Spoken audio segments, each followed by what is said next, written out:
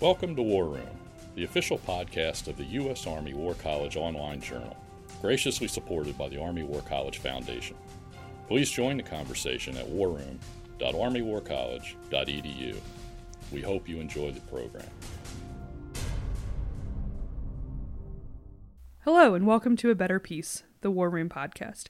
This is Jacqueline Whitt. I'm the War Room podcast editor and a professor of strategy here at the Army War College. I'm joined today by three colleagues for a water cooler style roundtable podcast.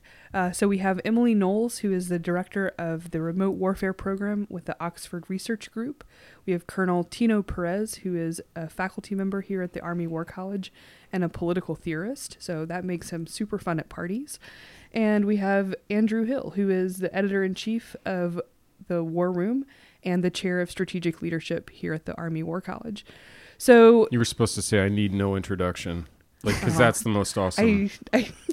Needs no introduction. I totally missed that opportunity. Sorry. We also have Andrew Hiil, who needs no introduction. Now that he's already been introduced, that is probably fast. We'll include all of this.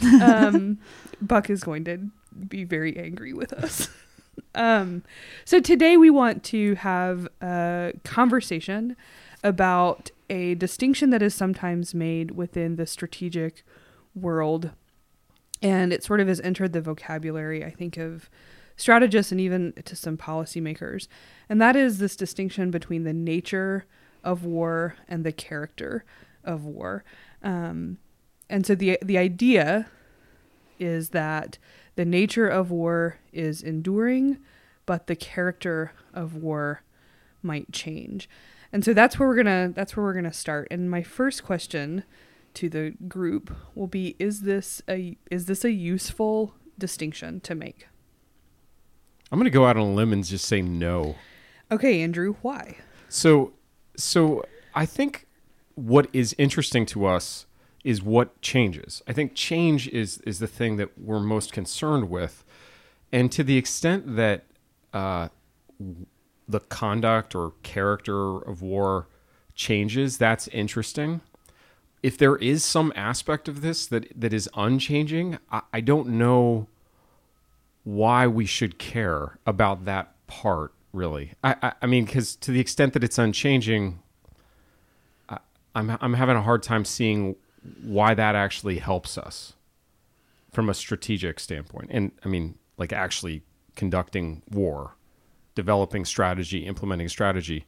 So right now, for example, this discussion, the character nature discussion, is going on in talking about artificial intelligence and its impact on war. And there are some people who are saying, artificial intelligence has changed the nature of war, or may change the nature of war.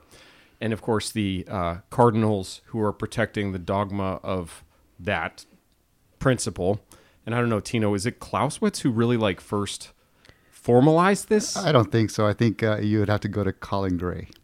Yeah, really? So I mean, we want to attribute this to Clausewitz because that sounds older. I think they'll cite Clausewitz, and he in many places is contradictory about many things, but one of them is about this nature and character and using those two terms. But I don't think you find there a phrase that says the nature of war is X and it is unchanging. You'll find it, but I don't think it's as insistent and as categorical as the fans of the distinction make it out to be. People get emotional about this, right? Yeah. And this is Colin Gray is one of them. The other one, H.R. McMaster, was another one who insisted upon this distinction. My critique, and there's many critiques I have, but one of them is that for a crowd that likes to say words mean things, to say the nature of something is X or Y is actually an academic discipline. Right. It's metaphysics. It's ontology. And even Hannah Arendt, who was a political theorist, would not talk about human nature. She talked about the human condition. So I think it's much better to say, okay, if we want to study war, let's look at its manifestations in history. How does it appear? And let's look at it in the contemporary environment. And how does it appear? And we make claims that are empirically verifiable about that. But this distinction is unnecessary. To me, the critique I have, which is I think different from yours, Andrew, and a little bit different from yours, Tino, is that I think it makes us or strategic thinkers think that they're saying something profound when in fact they are not. Which is to say that if you simplified it, all that means is that some things change and some things stay the same. And that is true, but it's also unhelpful. And so for me, the next question has to be, so what? Why does the distinction matter? And this does get to your point, right? Why do we care that some things change and some things stay the same? And does it matter which things we find enduring and which things we find changing? So those are, I think, three different but related critiques. Emily, you're in a sort of different space than the three of us. Yeah. I was going to say, to nail my colours to the mast directly as a think tanker rather than anyone who's been associated with an academic institution for a while. I mean, we may occasionally be guilty of throwing in the odd reference to Clausewitz or other military political theorists in order to relate to an audience. If it's a military audience who's listening, sometimes that's helpful. But does it form a pillar of our analysis, or does it actually inform the recommendations that we put forwards or the way that we understand and analyse contemporary theatres? No, largely. I mean, I'm with you on the distinction only matters if the distinction is useful in terms of actually understanding what's happened now and why that might be different or the same to what's happened before.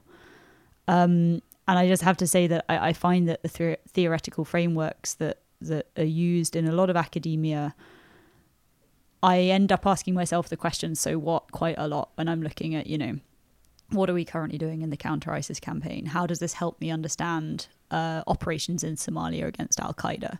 Will this help me make better analysis or policymakers make better decisions? So I do occasionally now skip through those bits of articles and kind of get to the meat of okay, we've got that out of the way, and now let's talk about, this specific case or that specific case where I feel like I can connect more readily to the information available. Yeah, I mean, I think from a sort of, Tino, you brought in this question of metaphysics, right? And like the core question of what is something. And I guess if you were able to nail down what war is in some fundamental, enduring way, then it would help you to understand how to conduct war in ways that are enduring. So you don't have to use a cliche, reinvent the wheel, right? Every time you find yourself in a war, like, I understand this thing that is fundamental and enduring about war, and therefore I can kind of go back to that every time. My counter to that would be that, generally speaking, that is our problem. Like, kind of going back to something that is familiar to us seems like a very common dysfunction in strategy or in the conduct of war. And that the other question, which is, hey, what might be different about this conflict or different? How might it differ from what I was expecting or whatever? That's a more constructive or productive question in terms of understanding, hey, what do we need to do differently?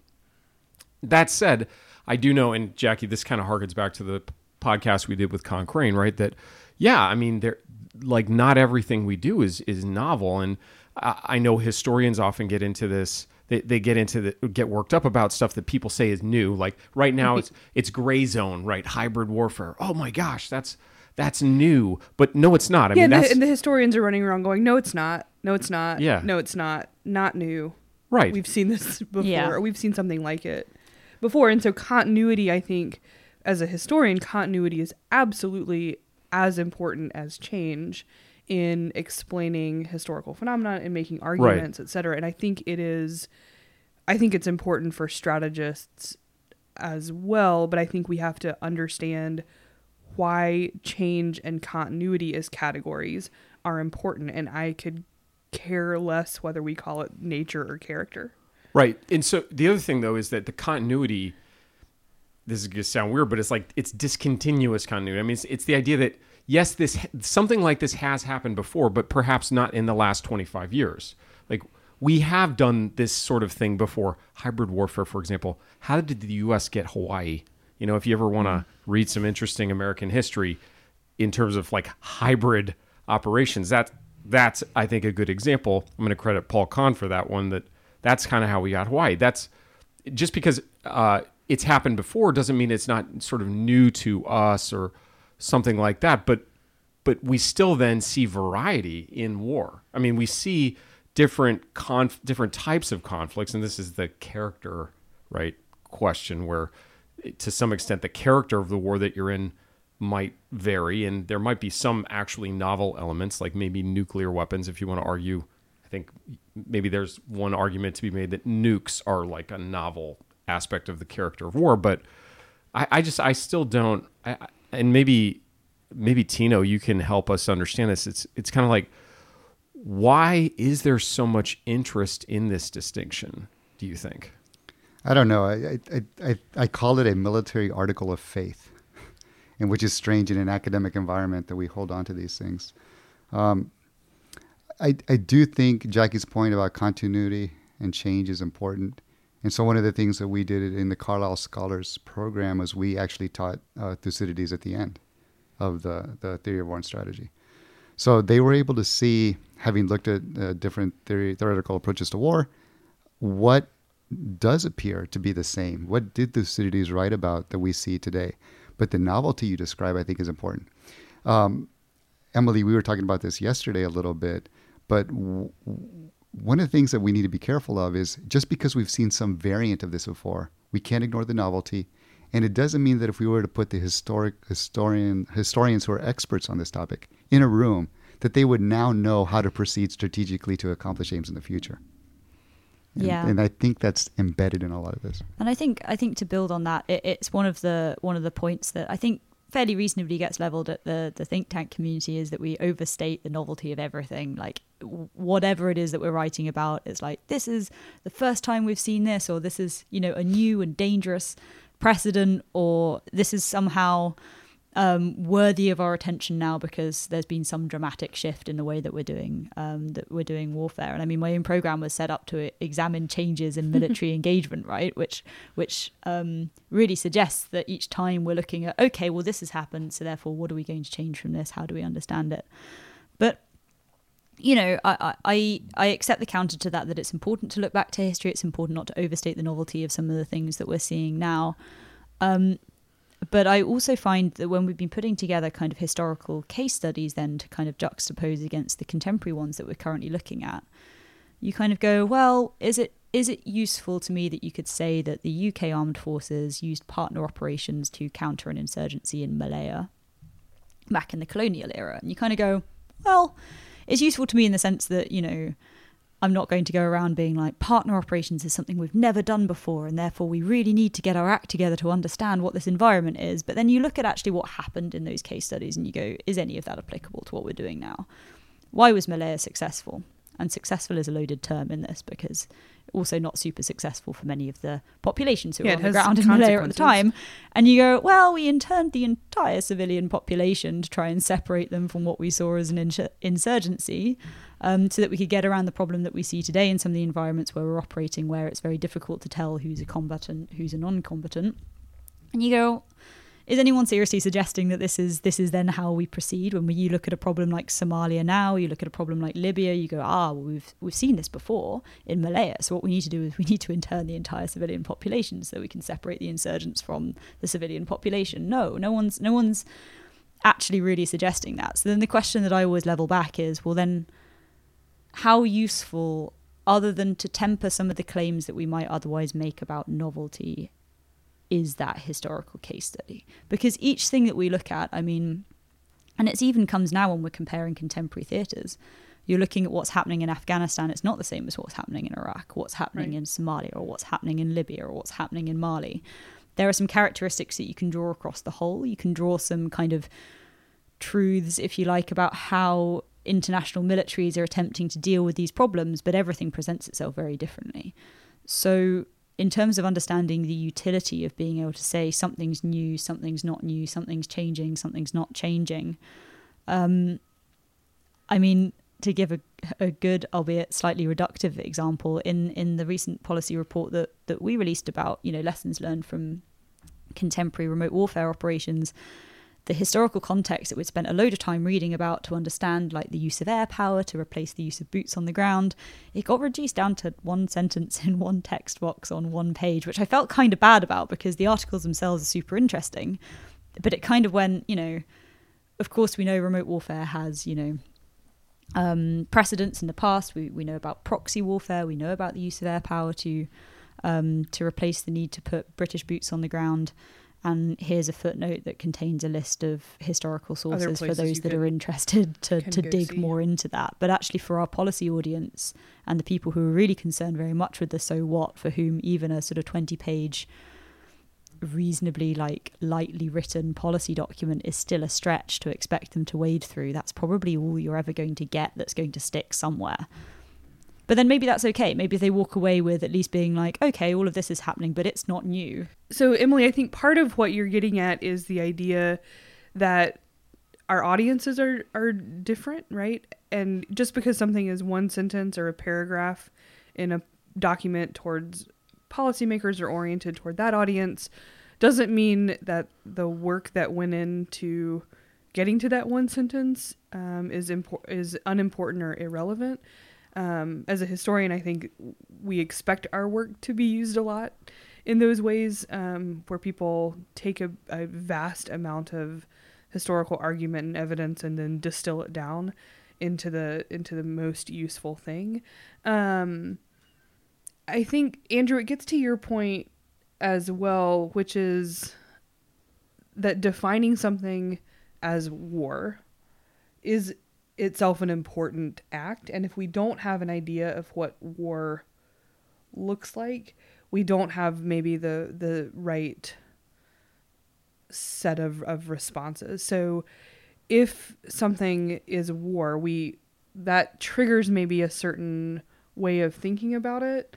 Whereas if it's something other than war, we need a different set of strategic tools.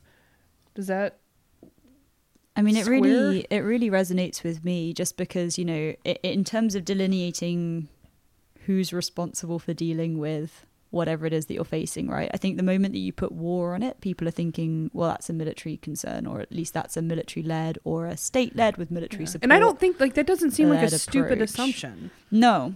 And it reminds me of, a big debate that we had in our office when there are usually a couple of kind of indicators that are released each year to kind of list, these are the most fragile states, or these are the most violent countries, or and on top of them about 2 years ago, in terms of like the most violent countries, we were all thinking, well, Syria at the time was experiencing and continues to experience a lot of instability, Libya, and it was Mexico that came out on top, and everyone was sort of like, well, they're not at war. Mexico's not at war. There's no war happening in Mexico. How can we say that it's the most violent conflict? And the more that you then kind of read into it and you go, well, actually, structural levels of violence, even if that's not, what we would like to think of as war, are still very high. And that it changes the way that you think about what the appropriate response is, but also what the appropriate frame for thinking about resolving those problems is, right? Whether that's a police response or a law enforcement or a military response or an international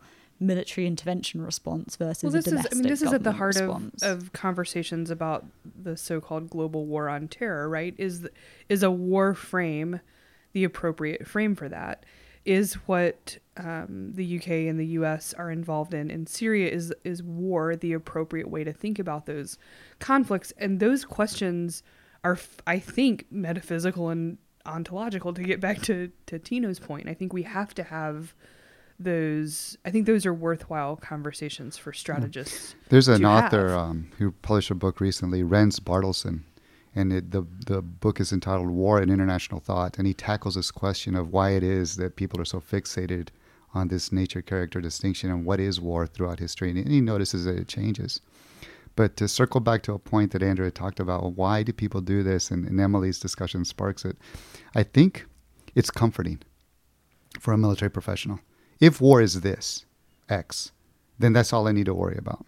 And so if you think that war is, to go off of Clausewitz, the use of violence or force to impose one's will on an enemy, well, then you're really close to a definition of war that captures the ordnance delivery aspect of it, and you're ignoring the socio-political, institutional, economic, cultural, especially ethical implications of it. And it's comforting because that stuff is complex, and that's the novelty that I think Emily in her research on contemporary conflicts finds. Well, and Jackie, you I know have been doing a lot of work looking at narrative and theories. When you ask somebody, just a layperson, hey, what's a theory and what does it do for us? It's actually a very challenging question for most people to answer. And I'm not talking about theories of war. I'm talking about a theory of anything. Okay. I think one of the things that a theory does in a sort of more simplistic way is that it kind of tells us what is in and what is out. Like, what is this thing that I'm trying to understand and explain? What's inside of it, and then what's not in it. But the other thing that oftentimes our theories do is they give us, especially I think in the social sciences, they give us narratives. They're a little bit of the story of something. And Emily, when you were talking about your work and how you think about this question or don't worry about it, right, in your work, I was struck that a lot of, I think, what you're describing is this tension between wanting to have a narrative that you can communicate pretty easily to an audience. Hey, this war is about this. And then having a narrative that is too powerful, where it blinds you to some things that are happening that are not about that. Counterinsurgency is its own kind of narrative.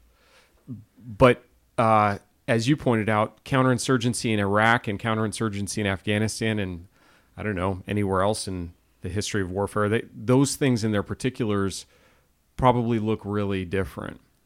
And so my question is kind of, to the extent that a theory of war is giving you a narrative for what this is about fundamentally, are the costs of that too high when it comes to opening our minds to other possibilities for what we're doing or what this might be about? Well, I think this is a place where some disciplinary differences are important. So historians are a terribly anti-theoretical bunch, just in general. Not you'll find specific historians, right, who love it. But and what you'll hear a lot of times is, right, that which can be generalized is not worth saying, and that which is worth saying is not generalizable, right? That they're very concerned with the particulars, and pointing out the differences and pointing out these sort of discontinuities, even as they're thinking about the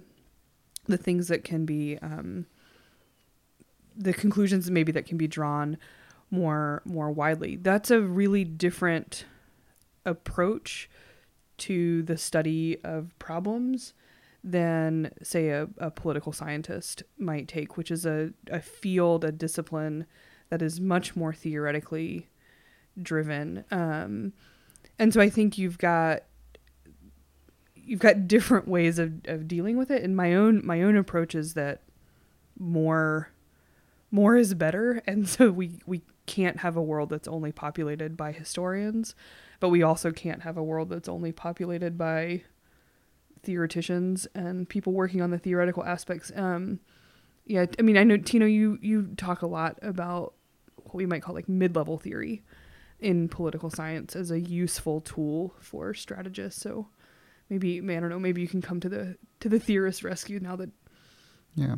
So in international relations, much of the scholarship today, they're not really talking about the three IR theories that we teach our liberalism, realism, constructivism, and realism, right?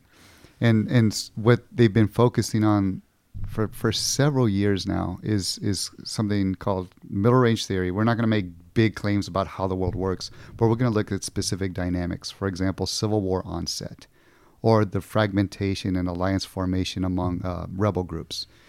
And they're trying to tell, to use Andrew's term, they use this term, causal stories. They're describing causal mechanisms for how this happens. Now, I think this is useful because let's say I want to take students through a study of Civil War. Well, we look at a bundle of theories that talk about Civil War onset. Let's talk about a bundle of theories about fragmentation, alliance formation among rebel groups. Let's look at a bundle of theories of how it is that civilians protect themselves and either work with rebel governance or not. Let's look at a bundle of theories of how third-party actors influence, and then how it closes out. When you do that, you notice that a theory does two things for you. It gives you a set of elements that are part of the story, and then it tells you how they're related in a causal way. And as a military professional, I think it's useful to collect these, map them out, and then look for competing and complementary causal stories. And that's where the richness and the complexity comes from in terms of doing analysis. So it's not about looking for a theory to explain things. It's about using theories, multiple theories. We might, in narrative terms, we might call it sort of multivocality or something like that. Right. I think that's what we do in the schoolhouse. We are demonstrably bad. I mean, and when I say we, I mean humanity, not just Americans. We are bad at entertaining multiple causal stories. And with Andrew scolding all of humanity, this seems like the perfect place to end part 1 of the nature versus character discussion. Join us again in part 2 to see if anyone comes to humanity's defense, and listen to what we have to say about everything else we get wrong. If you've enjoyed this podcast and want to hear even more great content, subscribe to A Better Peace, the War Room Podcast, at iTunes, Google Play, or your favorite subscription service. And that concludes our program. Thank you for listening. The views expressed in this podcast reflect those of the speakers and do not necessarily reflect the views, policies, or positions of the U.S. Army or the Department of Defense. Let us know what you think. Provide us your feedback, comments, or suggestions through our webpage at warroom.armywarcollege.edu, and have a great day.